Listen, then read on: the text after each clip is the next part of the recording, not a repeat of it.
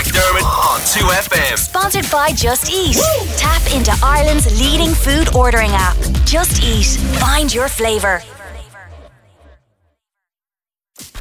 On McDermott on 2FM. With Transport for Ireland. Plan your journey door to door with our free TFI Journey Planner app. We're live from Beat Street, New York City, 22nd and Broadway for the Big Picture This Extravaganza tomorrow. Right now, though, man sitting in front of me, he went from training to be a financial accountant in Cork to becoming one of the biggest nightclub promoters in Manhattan. Hello, Patrick Greene. Hey, what's going on? How are you? Very good, very good. Thanks for swinging down. Appreciate it. Now, Patrick was a pains to point out that he's got a little bit of a sore throat and it's a stickler, so if he does cough like he did right there, that all is forgiven. Listen, pleasure. First things first, you were studying financial accounting in Cork. You're a Sligo man. What went in your head ping one day? We said, actually, I hate this. I'm going to leave and go to New York. Yeah, I was just kind of doing the first year of my after college, trained to be an accountant, and I just wasn't really doing that well in it. And I just decided to go back to school and do a master's in e-commerce. So I went up to DCU and did that master's there. And then I wanted to make use of the grad visa. Yeah. Because I was just if I didn't make the most of it, I'd regret it. So, and the grad visa is like a 1 year visa where you can go and work. Is that? Yeah. So once you graduate from college in Ireland, you get a 1 year visa to come over to the US and work in your area of study.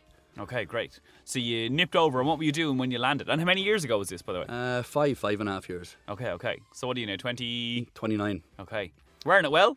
Yeah, thank you. Right, so you land with the grad visa, and do you have to have a job arranged in advance, or are you literally landing in New York going, hello, I better hand out some CVs now? Yeah, that's pretty much it. Was you didn't need a job in advance. You could just, once you got here, it was up to you to make the most of it. So I was maybe the first 3 or 4 months kind of working in a bar and sending in resumes, and it wasn't really getting any bites, so I decided to do a video resume. Okay. And that got me a lot more traction with with advertising agencies out there, and so I was kind of I started off promoting, and then I got the job in the ad agency. And so now, sorry, just to clarify, when you say a video resume, do you mean you just filmed yourself, like talking through your own CV? Yeah. Okay. In a funny, tongue-in-cheek type of way. You know? All right. So there was a lot of animation. Luckily, I had a friend who was very good at the video tricks, so he was able to put some fun animation into it, and it's like on YouTube, like Meet Patrick Greene or something like that. Meet Patrick Greene. Yeah. Okay. Yeah. People go have a gander if you're curious. All right. So that gets you noticed, and then what was your break into this world that you're now in? Yeah. So I was sick of kind of going to the same places when I was after coming over here. So I just googled one night best nightclubs New York City, and I went down to a nightclub thinking I was on the guest list, and wasn't. Really didn't work out like that. As it transpired. So I developed a relationship with one of the guys that night, and one of the guys who didn't let you in. One of the guys that just gave me advice on why I didn't get in. You know. Oh, and what was the advice? Just if you want to get in for free and without paying a heavy fine, you generally kind of dress better and have 3 or 4 girls with you. That would definitely make it easier for you to get into it, you know. That's because that is a big thing over here, isn't it? Like they don't look so favourably on boys. Like I've gone to a few nightclubs here over the years, and they don't really want boys in that much. Or if they do exactly that, you got to pay much more. Like free entry for girls, $100 for guys, kind of madness. Yeah, exactly. That's it. Yeah. Is that how you make your money though? Yeah. Well, now these days it probably isn't even as bad as it is. It isn't as bad now as it was back then. Okay. Like that was in the height of all the Kardashians going to that club, you know. So that club had to kind of. Oh, the particular club you went to that night. Yeah. Okay. So it had a reputation to uphold in that, you know. Yeah. Okay. So you made a relationship with this guy. You met him. He's giving you all this advice, and then how does that turn into a business partnership? Yeah. So then I was bartending at the time. So anyone I would meet, I would just let them know if you wanted to go somewhere more nightclub orientated, you could just call this guy and he'll put you on the guest list and stuff like that. So then he used to start, he would like pay me in return for it. And then the bar didn't really like the idea, and this is Christmas week at the time, so they ended up letting me go. And back then you're living paycheck to paycheck over on the grad visa, so I had no other choice just to kind of go to the corner of the meatpacking and just try and get people into the nightclub. So you got fired on the week before Christmas? Pretty much, yeah.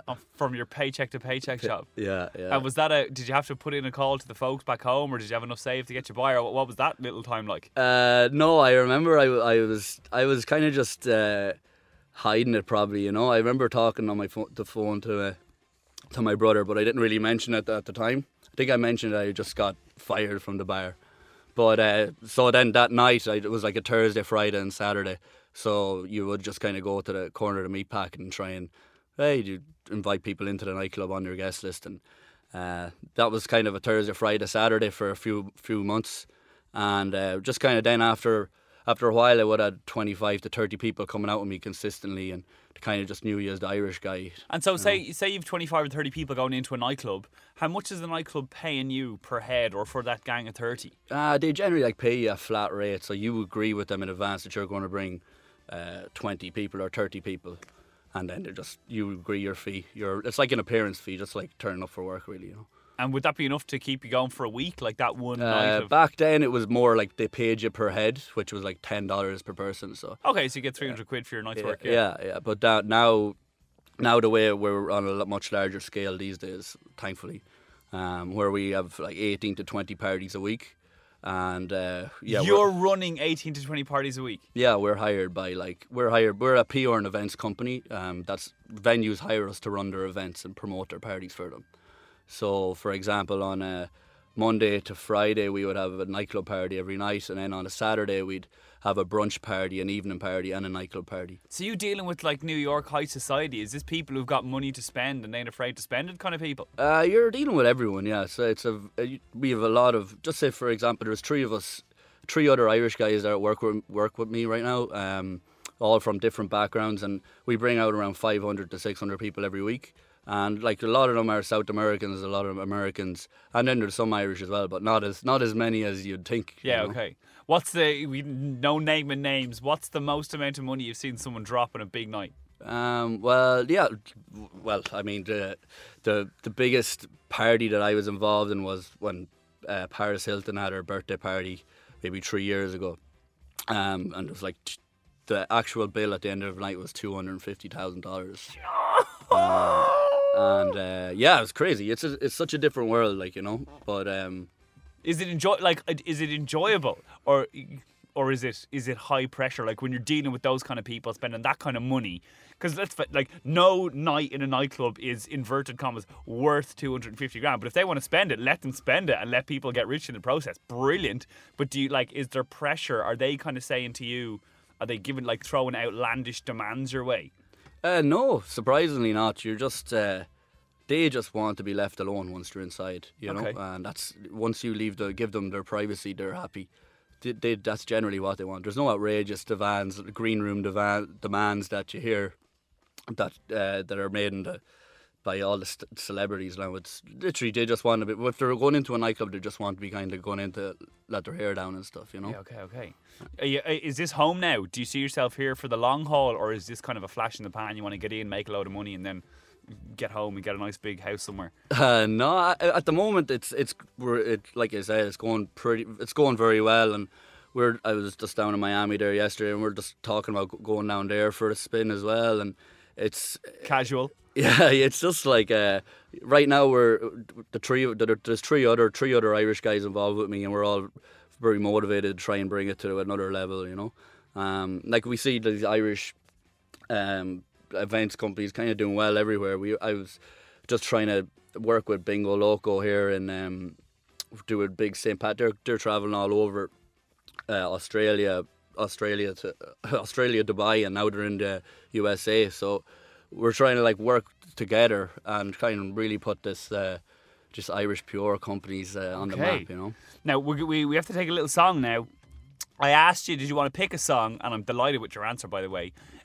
You have picked Macklemore, and you're mentioning that this is all. Am I allowed to say this? Yeah. So you're working on a St. Patrick's Day party, and you're looking at potentially booking Macklemore as one of the artists. This is the level you're rolling at now.